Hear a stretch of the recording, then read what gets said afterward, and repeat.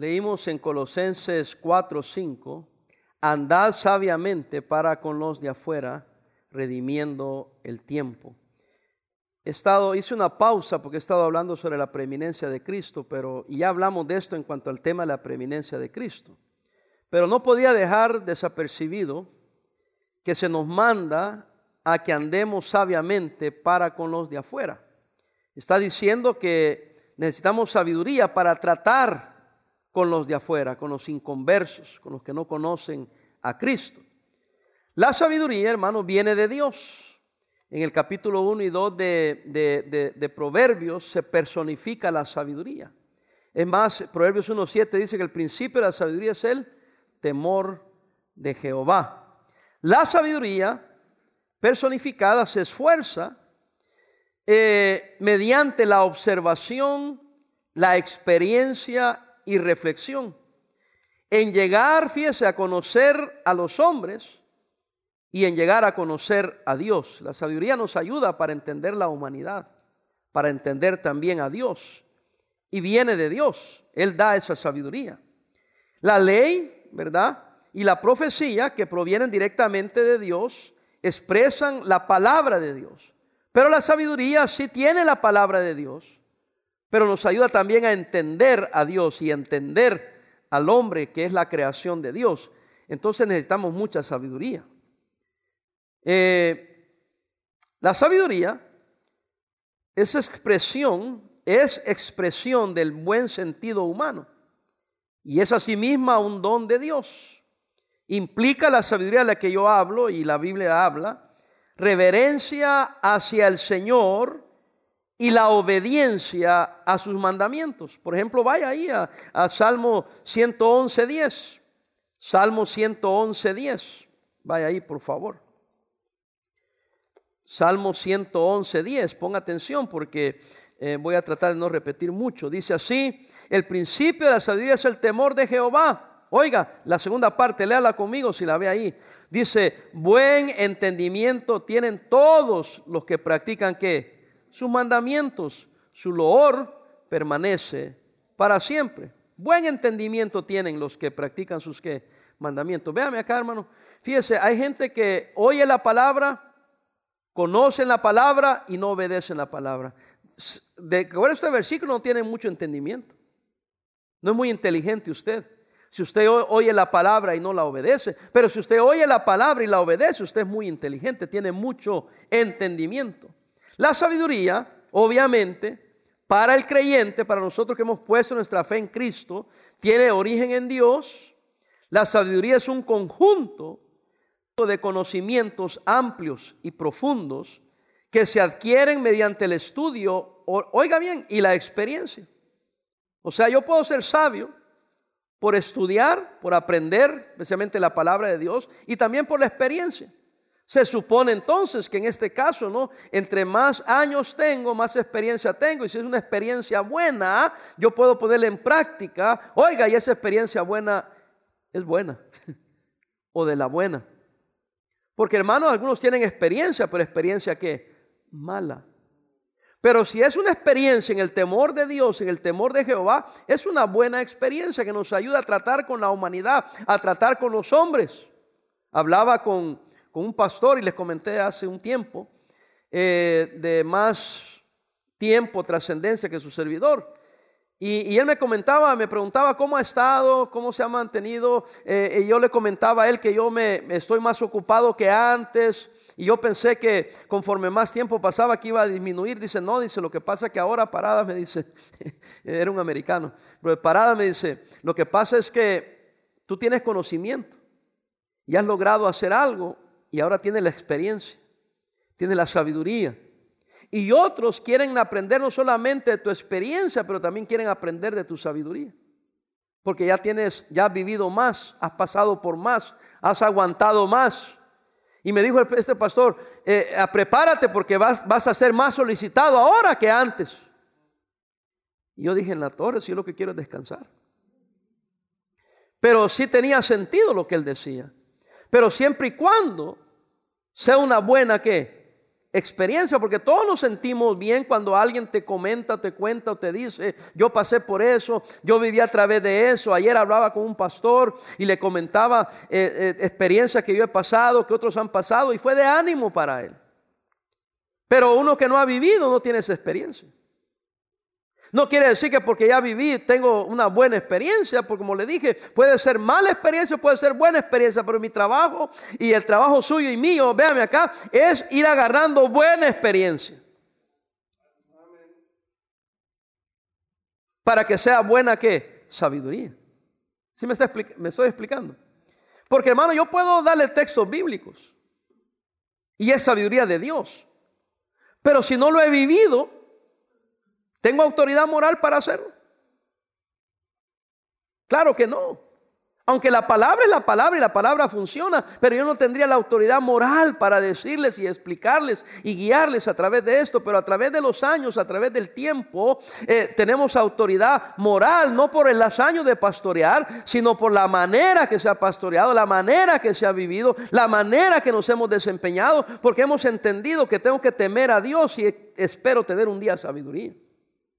Yo no pretendo haberla alcanzado ya, pero obviamente ya le di más vueltas al bloque. Cosa que eso viene con el tiempo. Eso no quiere decir que no hayan personas jóvenes que sean sabias. Claro que los hay. Porque conocen la palabra de Dios, practican la palabra del Señor, tienen temor a Dios, hacen lo que Dios les pide y entonces van adquiriendo más experiencia, pero tienen sabiduría porque esa viene de lo alto, viene de Dios. Aquí podría pagar si alguien me dice amén. Yo le debo, hermano. ¿O es que están poniendo mucha atención? Sabiduría de Dios. Dijo de alguien que alguien entró a la iglesia, pero como que la iglesia no le entró a él. La sabiduría es un conjunto de conocimientos amplios y profundos que se adquieren mediante el estudio o la experiencia. También es la facultad de las personas para actuar. Oiga bien esto, hermano, esto le explica a usted y a mí. También es la facultad de las personas para actuar con sensatez, prudencia o acierto. Y eso es lo que necesitamos. Hermano, ¿usted estaría de acuerdo conmigo con lo que lo acabo de decir? ¿Cómo necesitamos como iglesia, como individuos, esta sabiduría? Imagínese una iglesia, un padre, una madre, una iglesia que actúa con sensatez, con prudencia y con acierto. ¡Wow! ¡Qué solidez! ¡Qué experiencia! ¡Qué sabiduría! Pero sigamos. En este pasaje que leímos ahí en Colosenses, somos exhortados a andar sabiamente para tratar a los de afuera. Eso se refiere a los inconversos, los que no están adentro de la iglesia, los que no están en el camino del Señor. Aquellos hermanos familiares suyos, vecinos suyos, amigos suyos, aquellos conocidos suyos, aquellos parientes suyos que no conocen a Cristo. Nos exhorta, si tenemos a Cristo como preeminente en nuestras vidas, a que andemos como sabiamente. Aquí no está hablando para agradar a Dios, aunque sí agrada a Dios a alguien que camina sabiamente, pero está diciendo sabiamente para con los de afuera. Sabiduría para tratar con los inconversos. Y encontramos 7 lugares que específicamente la Biblia nos da de cómo tratar sabiamente con los inconversos. Se los pienso dar bien rápido. Número 1, necesitamos sabiduría para no ser partícipes de los pecados de los que están afuera. Ve Efesios, para cada uno voy a dar un versículo por lo menos. Efesios 5:7. Encuéntrelo ahí, Efesios 5:7. Claramente dice la palabra del Señor. Si lo tiene ahí, hermano. Incluso el 6, leamos: nadie os engañe con palabras vanas, porque por estas cosas viene la ira de Dios sobre los hijos de ¿qué? De desobediencia, los de afuera, los que no son cristianos. No seáis, pues, ¿qué? Partícipes con ellos, porque en otro tiempo erais tinieblas, mas ahora sois, ¿qué, hermanos? Luz en el Señor, andad como hijos de luz. Necesitamos sabiduría para no participar en los pecados de los incrédulos. No, hermano, no participes con ellos. Véame aquí, hermano, cuántos cristianos no saben manejar amistades incrédulas. Véame aquí, yo tengo amistades incrédulas que me respetan, que son mis amigos, vaya, no son mis grandes amigos, pero van más que conocidos, nos conocemos, nos tratamos con amabilidad, pero uno tiene que ser maduro para saber manejar estas amistades, hermano. Disculpen, pero ustedes no entiendo un cristianismo, no encuentro otra palabra, pero vamos a decir un cristianismo bien aguado, bien chafa, que no tiene sabiduría para no participar de los pecados de ellos, aunque los conozcas, los saludes, saben cómo andas, pero no participes, no seas como ellos. Usa sabiduría. Estos son culpables jóvenes como son culpables adultos. ¿Por qué te tienen que arrastrar? ¿Por qué te tienen que llevar por sus caminos? Porque no tienes temor a Dios, no tienes sabiduría de Dios. Si no puedes manejarlo, no andes con ellos, no te acerques a ellos. Pero si lo sabes manejar y Dios te ha dado sabiduría y madurez espiritual, entonces bueno, tenga amistades, pero no participes con ellos. No los imites a ellos. No quieras hablar como ellos. Y yo sé que es difícil, porque yo he estado ahí también. Y como joven tú quieres ser aceptado. Ten cuidado, joven. Si no sabes manejar esto, es sabio aquel que dice, no voy a participar con ellos, pero como no puedo manejarlo porque no soy maduro todavía, mejor me voy a apartar de ellos. Eso es ser sabio. Pero no voy a ser como ellos, o hablar con ellos, o andar siempre con ellos, o vestir como ellos, o hablar como ellos, o frecuentar los lugares que ellos frecuentan, o a tratar de imitarlos a ellos. Segundo, sabiduría para mantener buena manera de vivir entre ellos. Al contrario de participar, somos exhortados a mantener una buena manera de vivir. Primera de Pedro 2:12. Primera de Pedro 2:12. Encuéntrelo ahí, dice Primera de Pedro 2:12. Se lo leo, lo tienen ahí en pantalla. Dice la palabra del Señor así: manteniendo buena. ¿Qué dice? Vuestra manera de vivir entre los gentiles, los de afuera, para que los que murmuran de vosotros como de malhechores, ¿qué hagan? Glorifiquen a Dios en el día de la visitación al considerar vuestras buenas obras. Aquellos que dicen, ustedes son legalistas. No, dice la palabra del Señor que debemos de hacer buenas obras para que aquellos glorifiquen a Dios y vean nuestras buenas obras como un testimonio del poder de Dios. Hermano, véame acá. Si yo soy igual que el incrédulo, para usar una expresión coloquial de nosotros los hispanos, entonces ¿cuál es el chiste de estar en la iglesia? Si yo voy a hablar como ellos, vestir como ellos, tomar como ellos, escuchar la música de ellos, ¿cuál es el chiste de estar en la iglesia? ¿Qué me hace diferente? Pero si usted dice, no, yo soy cristiano, yo soy diferente, entonces vive diferente. Testifica de que tú eres real. Cuando te digan que eres un hipócrita, tú puedes decir, yo no. Pero es que en las iglesias hay muchos hipócritas, sí los hay, en mi iglesia hay muchos, pero yo no. Yo estoy serio, estoy real, yo soy de verdad. Yo voy a la iglesia, yo leo la Biblia, yo oro, yo vivo en santidad, yo no digo malas palabras, no tengo malas amistades, no fumo, no tomo, no hago drogas, no robo, no defraudo a nadie, amo a mi mujer, amo a mis hijos, respeto a mi papá, respeto a mi mamá. Sí hay quienes, pero no yo, porque yo soy sabio para mantener una buena manera de vivir entre los incrédulos. Por eso es que yo tengo esas amistades, ¿y sabe por qué me respetan? No porque soy pastor, sino porque nunca he perdido el testimonio con ellos. A mí no me dicen malas palabras, a mí no me cuentan chistes sucios, los contarán. Pero yo no, porque ellos me respetan, porque yo he guardado la línea. No he dicho fuchi fuchi, pero no voy a participar con ellos. Fuimos a comer con un incrédulo y él dijo, voy a pedir una cerveza, dijo, ¿y quiere una? Y dije, no, yo no tomo. Es más, no quiero que tomes conmigo. Yo te acepté a comer, no a tomar. Y si me agarró en curva o no me di cuenta, es la última vez, porque no voy a participar ni en eso. Entonces ya fuimos a comer otra vez y ya ni me invitó ni pidió. Pero yo no le hice fuchi fuchi, estábamos comiendo, diciéndole que podemos tener una amistad, pero no voy a participar con usted. Puedo tener una amistad, pero no voy a permitir que usted lo haga delante de mí. Si no, aquí terminó la amistad. Y usted dice, pastor, se van a ofender. Los que yo lo he tratado no se han ofendido. Me han respetado. Dicen, no, este no es de los pastores como aquel que me llevé y se echó una conmigo. Porque los hay también.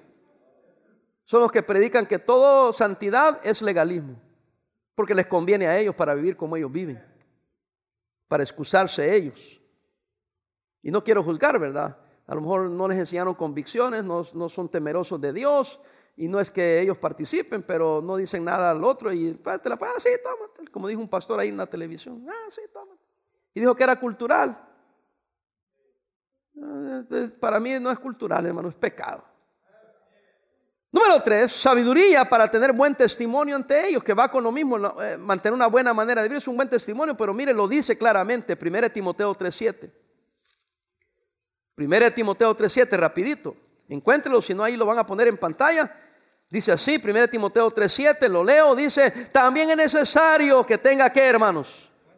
Buen testimonio, ¿de quién? De los de afuera, para que no caiga en ¿qué? Descrédito y en lazo de ¿qué, hermanos? Del diablo. Oiga, está hablando del pastor, que el pastor tiene que tener buen testimonio de los de afuera, para que no caiga en descrédito. Mi esposa y yo estábamos comiendo en un restaurante y la mesera que nos atendía la conocemos de muchos años, y ella supo que estábamos afuera, que hemos comprado un edificio, y me dice, pastor, ¿cuándo comienza una escuela? Le dije, pronto, estamos en el proceso, pero quiero establecer primero bien la iglesia, queremos comprar nuestro edificio, algún día ponemos una escuela. Pero entonces yo le dije, pero mira, aquí está la escuela.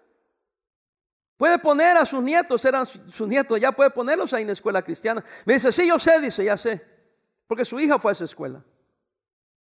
Pero me dijo, es que yo quiero poner a mis nietos en su escuela, pastor Parada, porque yo a usted lo conozco. Y mire lo que dijo después. Estoy hablando de una madre, una abuela incrédula. A usted lo conozco y oiga lo que dijo. Y a usted le tengo confianza. A usted le tengo confianza.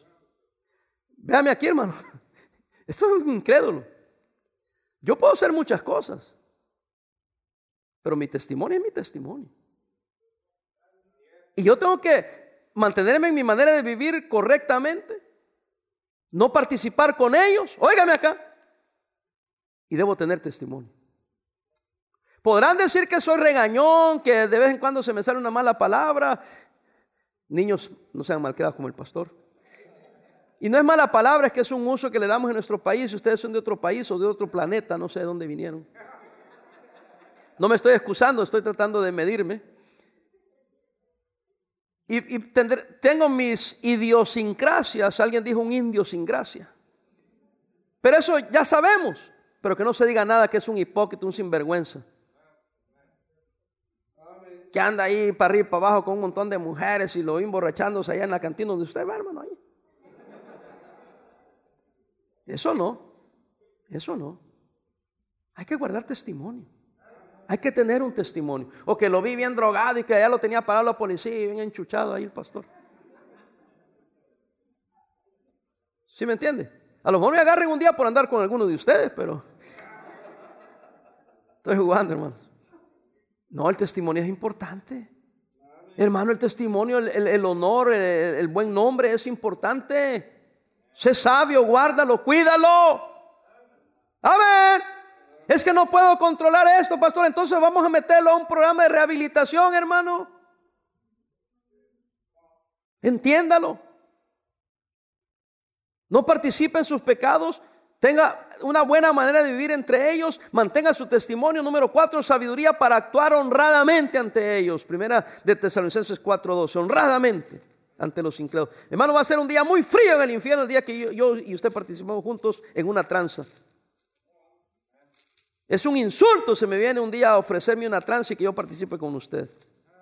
Ahí le dejo de hablar. 1 Tesalonicenses 4:2. Y algunos de ustedes bien rapidito caen en la tranza, porque son tranceros también. Hay que andar honradamente, hermano. No defrauden a nadie. Le debes a alguien, págale. Si no puedes pagarle, dile que se la debe, pero se la vas a pagar algún día. Cuando Cristo venga, ¿verdad? No, hermano. ¿Están ahí? Dice, a fin de que os conduzcáis, ¿cómo? Honradamente para con los de afuera.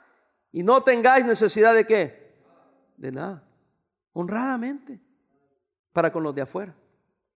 Hermano, ¿cómo andamos defraudando gente? Pidiendo dinero prestado y no lo pagas. No trabajando y sacándole dinero a todo el mundo. Contando mentiras para que te den dinero. Eso es fraude. Eso no es andar sabiamente. Honradamente, hermano. Honestamente. Qué tremendo. Mentimos sin necesidad, digo yo. Ya porque tu ADN es una mentira, puras mentiras y puras mentiras. Y son tan expertos que parece que están diciendo la verdad. Este es un gandaya. Y quien les oye y son engañados son unos mensos. Esa palabra no me digan que es mala, por favor. No. Si no me va a defraudar el chavo del 8. Porque así le decía a Kiko todo el tiempo. Y yo como de niño miraba esas caricaturas y pero era un programa de risa y era de niños y era, en todo caso, los mexicanos se enojen conmigo porque ustedes me lo enseñaron. Y yo pensé que era una palabra normal y ahora me cuesta quitármela. Pero en realidad alguien dijo, ¿pero qué es lo que quería decir? Me dijo una vez el pastor Fiesco. Pues que es tonto, pues esa es la buena palabra, dice. Lo que pasa es que a algunos no les gusta.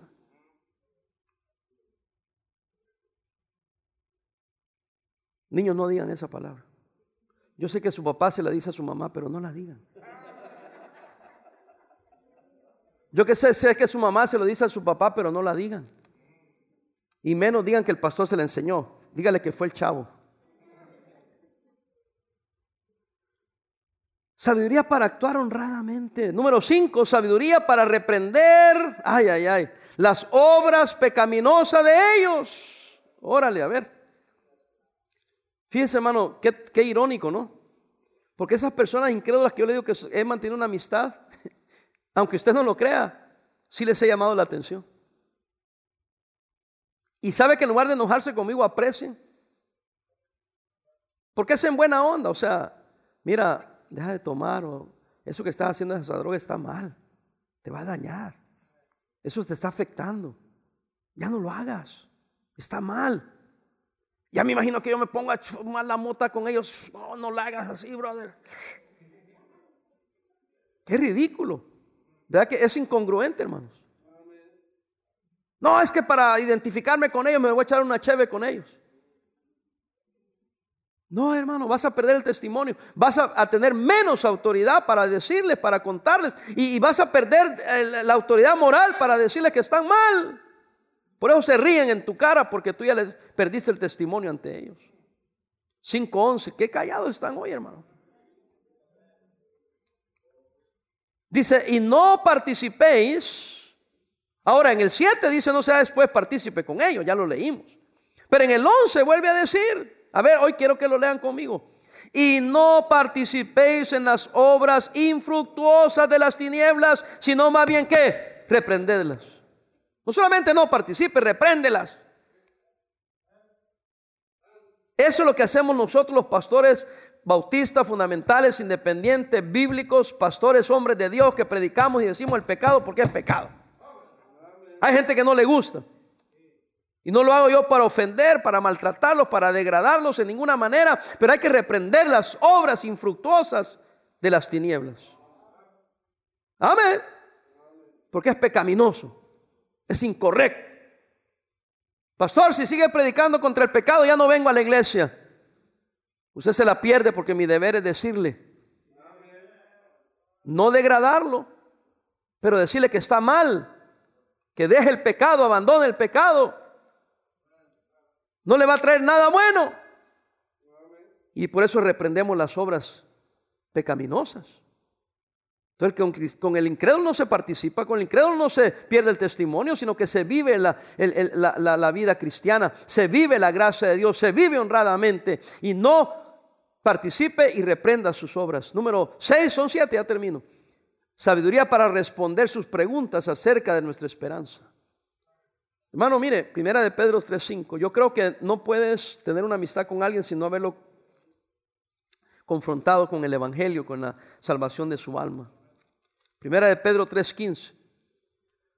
Mire, yo tenía la costumbre, hermanos, como yo trabajé en lo secular también antes siendo cristiano, o iba a vecindario, yo tenía la costumbre, llegando luego hablarles de Cristo para salir de esa onda, de esa bronca. No sé si me explico. De esa manera yo podía trabajar tranquilo con ellos, no andaba con esa carga cuando les hablo de una vez, mira, yo soy cristiano. Y yo también quería de una vez el primer día decirles que soy cristiano. De una manera tranquila, no, quiero que sepa que soy cristiano. No, tranquilo, así ya, si se presta la oportunidad, mira, soy cristiano. Oh. Para decir, hey, soy diferente. Yo tuve un patrón que, hey, hijo, no sé qué me decía. Casi la digo. Y entonces, yo me acuerdo que iba, en una ocasión ya me hostigó. Y entonces yo venía manejando el forklift. Y paro el forklift, pongo freno y me bajo y le digo, hey, ¿cuántas veces yo te he dicho a ti una maldición? No, nunca eso. Entonces tampoco tú me trates a mí. Tú eres mi jefe y todo lo que me pidas de trabajo, voy a hacer eso y más. But don't ever, nunca más me trates así. Porque yo jamás te voy a tratar así. No, está bien, tranquilo. Bueno. Otra ocasión me dice, hey, Luis, ve y cómprame un six-pack. Estoy viendo los rostros porque los que son borrachos saben de qué estoy hablando. Los pochos están pensando que es six-pack.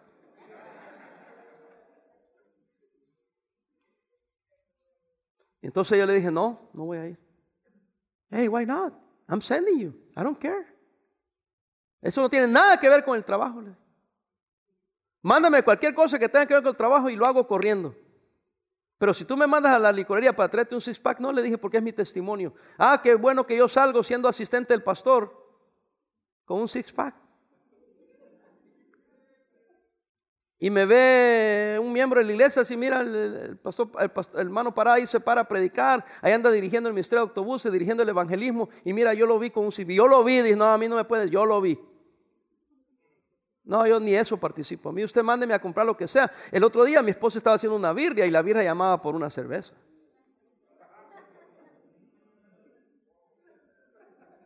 Y le echó otra cosa, pero no le echó cerveza.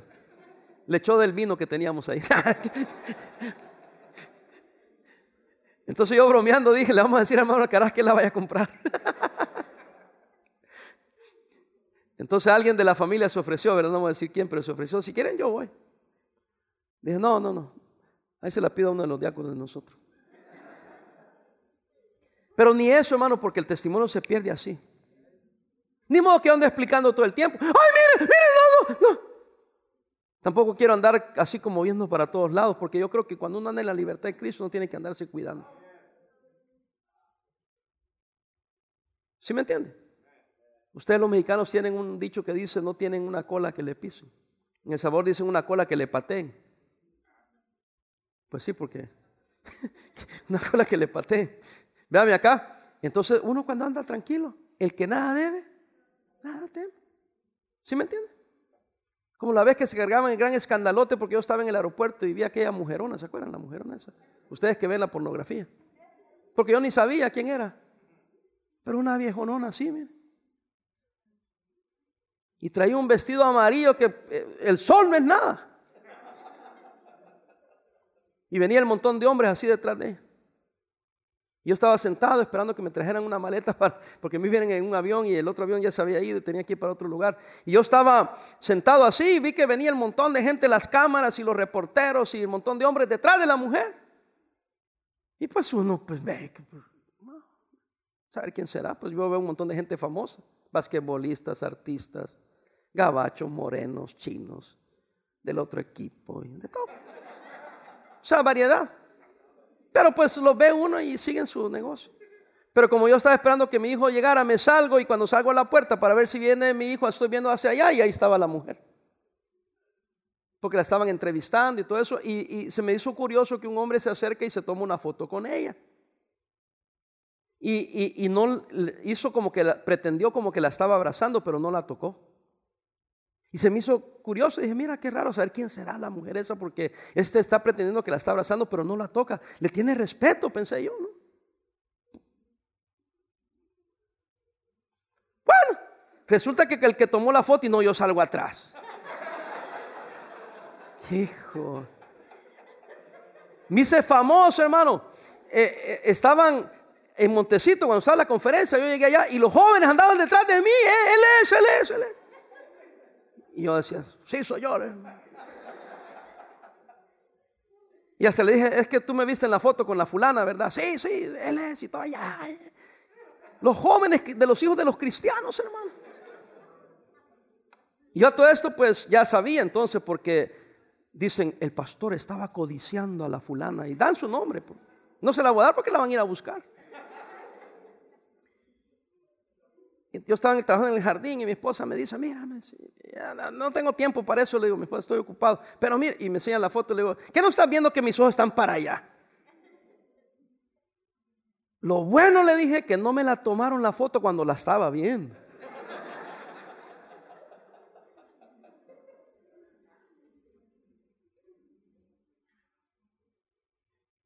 A este punto no sé ni por qué les estoy contando esa historia. No, le estoy contando porque, hermano, el que nada debe, nada teme. ¿Cómo saben esas personas lo que hay en mi corazón? Si yo mismo le estoy contando que la estoy viendo, hombre. ¿Cómo no la voy a ver? No le digo que... Híjole. Y luego un montón de hombres ahí. Son cosas que uno no tiene control. Y luego, ¿cómo iba a saber yo? No tome la foto que aquí estoy yo soy pastor. Yo estaba viendo que mi hijo venía o no venía. Estoy así viendo para otro lado. Le digo, si eso es obvio, le digo. Lo que pasa es que la gente tonta se inventa cualquier cosa para destruirlo a uno. Pero que era mi ruina como pastor. Yo creo que sería una iglesia muy tonta que me sacaran del pastorado solo porque estaba viendo una mujer que cargaba un vestido amarillo, más brillosa que el sol. Estoy en el aeropuerto, bajo la suposición de que yo la estoy codiciando. Si yo no soy menso para andar codiciando.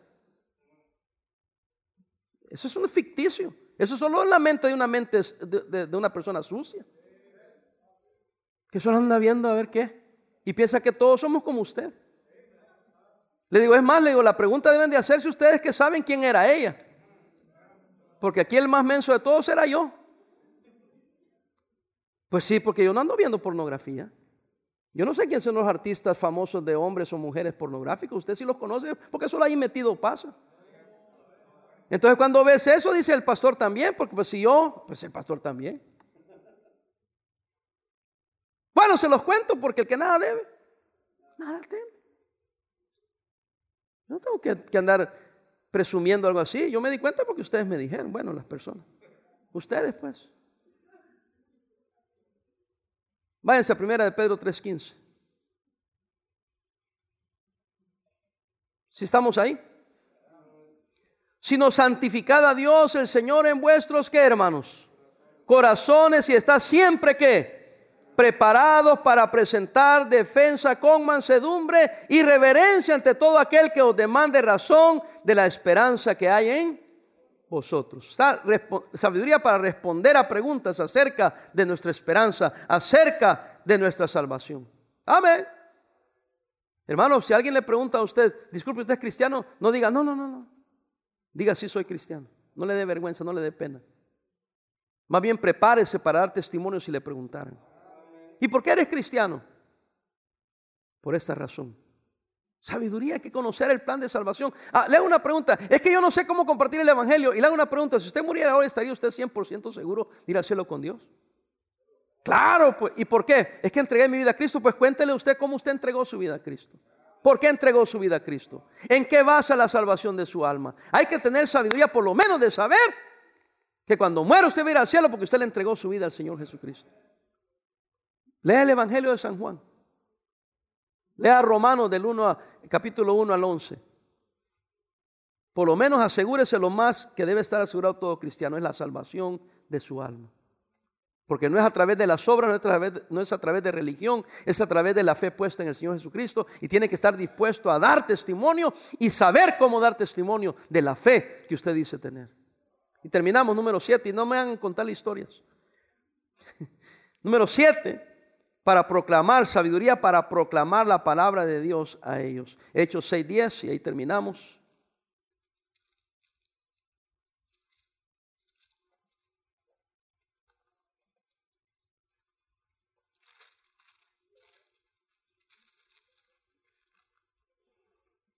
Hechos 6:10, ¿sí está ahí?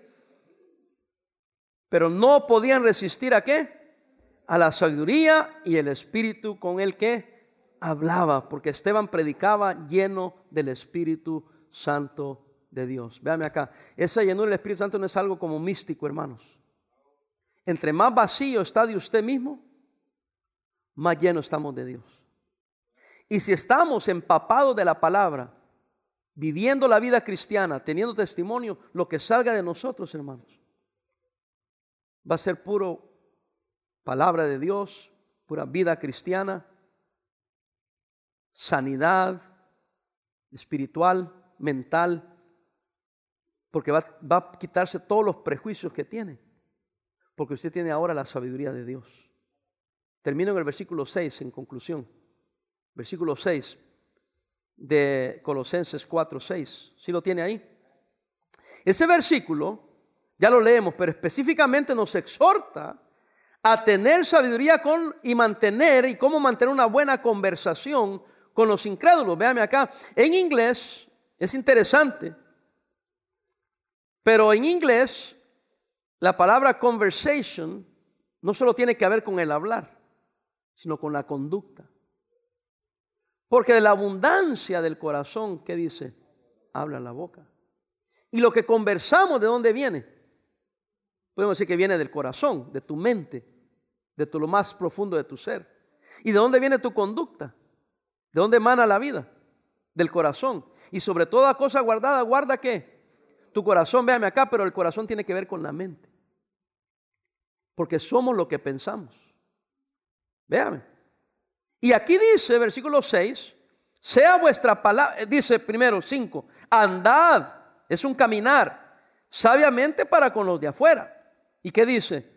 Redimiendo el tiempo, aprovechando el tiempo. Sea vuestra ¿qué? Palabra siempre con ¿qué, hermanos? Con gracia, sazonada con sal, para que sepáis cómo debéis responder a cada uno. No me diga que no está en el contexto que tiene que ver cómo hablamos con los de afuera, cómo nos conducimos con los de afuera. Y dice que la palabra nuestra debe ser con gracia. Hermano, un cristiano o cae mal o cae bien. Yo quiero caer mal no por lo que creo, perdón, quiero caer mal por lo que creo, no por lo que soy. ¿Sí me explico? De tal manera que yo creo lo que creo, pero no tengo que ser grosero, sino que tengo que tener una conversación sazonada, ¿cómo? Con sal, porque la sal le da sabor a la comida. Usted como cristiano, Cristo dijo, ustedes son la sal de la tierra. Fíjense, hermanos, no me gusta contar muchas experiencias, pero las he vivido. Y entre más vivo, más experiencias agarro. Pero en la peluquería que iba antes, y yo creo que no estaría mal decir el nombre, pero no lo voy a decir por privacidad. Pero la dueña de esta peluquería, cuando me dijo un día, es que don Luis, me decía ella, cuando usted viene, se siente una paz, se siente una tranquilidad. Cuando no viene, dice, nos sentimos como que falta algo. Fíjese lo que me está diciendo. En mi mente yo estoy pensando, no soy yo. ¿Han oído el Espíritu Santo? Y como mis palabras eran acertadas, de sabiduría, ella me hacía muchas preguntas. Mire, don Luis, y acerca de esto, ¿qué piensa usted? Ah, no, mire, es que esto así. Y yo le daba algún consejo, alguna opinión, alguna, qué sé yo, cómo llamarle. Y ella decía, gracias. Y eso le daba a ella como seguridad, como que la confortaba. que no voy a la iglesia, no soy cristiana, pero aquí viene un pastor. Y de hecho, cuando falleció mi hermano, ella no pudo venir, pero todos los que estaban en esa peluquería vinieron al funeral de mi hermano. Imagínense, así nos apreciaban. Sin conocer a mi hermano, solamente porque era el hermano del pastor. Hay que ir a apoyarle, vamos a ir al funeral. A eso me refiero, hermanos. Sí podemos ser cristianos, no participar con ellos, no andar con ellos, pero que tu palabra sea con gracia. ¿Y cómo hacer una palabra con gracia? Cuando está lleno de Él. Si no está lleno de Él, te vas a agarrar al tú por tú. Él te va a decir una palabra y se la vas a decir al doble. Van a tener una mala actitud y vas a tener tu peor actitud. Y después sabes que van a usar ellos si está mal, pero ¿sabe qué dicen ellos? Y eso que es cristiano. Y después terminas peleándote porque están diciendo, te están maltratando más, y tú eres cristiano, tú eres aleluya, y mira cómo te comportas. Y después los demás, el que está neutral, eso lo está viendo. Y dice, pues ves, aquel está mal, dice, aquel es incrédulo, pero se supone que este es cristiano. Y se pone al tú por tú. Ahora yo sé que se van a aprovechar de nosotros. Yo tenía un amigo que era así de este pelo, musculoso. Y una vez me dijo, no, fíjate que me dice, en el trabajo ese me molestaba todo el tiempo, dice, hasta que un día me fastidió, dice, lo fui a agarrar y lo agarré del pescuezo y lo levanté y lo tiré contra la pared. Y dice, no me vuelvas. No, por favor, suéltame. Santo remedio, dice. Porque amablemente le decía que se calmara. Yo le digo, sí, hay quienes necesitan algo así. Le digo, ay, cuando yo tengo un problema te llamo, le dije. Él se sentía mal porque él quería tener un buen testimonio. Y yo entiendo, hermanos, que a veces tiene un buen testimonio, te van a perseguir, se van a querer aprovechar de ti. Pero no pierdas tu testimonio. Mira, sigue siendo fiel al Señor, da un buen testimonio. Yo le garantizo 100%, agárrelo. Si no me agarró lo demás, Dios te va a vindicar. Mira, calladito, Dios te va a vindicar. Y personas que en los trabajos seculares que yo tuve se burlaban de mí, hasta me decían malas palabras porque era cristiano. Después, cuando el tiempo llegó de la vindicación, hasta me decían, ora por favor. Pero es cuando Dios te vindica. Y no es por lo que uno se busque o se crea mejor, sino que tenemos que aprender nosotros más bien a andar sabiamente. Porque, hermano, ellos no conocen a Cristo, pero nosotros sí. Y no podemos bajarnos al nivel de ellos. Tenemos que subirnos al nivel que Dios quiere que andemos nosotros. ¿Sí me entendió? Andad sabiamente para con los de afuera, redimiendo el tiempo. Sea vuestra palabra siempre con gracia, sazonada con sal, para que sepáis cómo debéis responder a cada uno. Hermano, no deje que lo saquen de onda. Recuerde, usted está ahí para agradar a Dios. Y sea sabio cómo trata con los incrédulos. Amén. Mantenga su testimonio. Vamos a orar. Padre.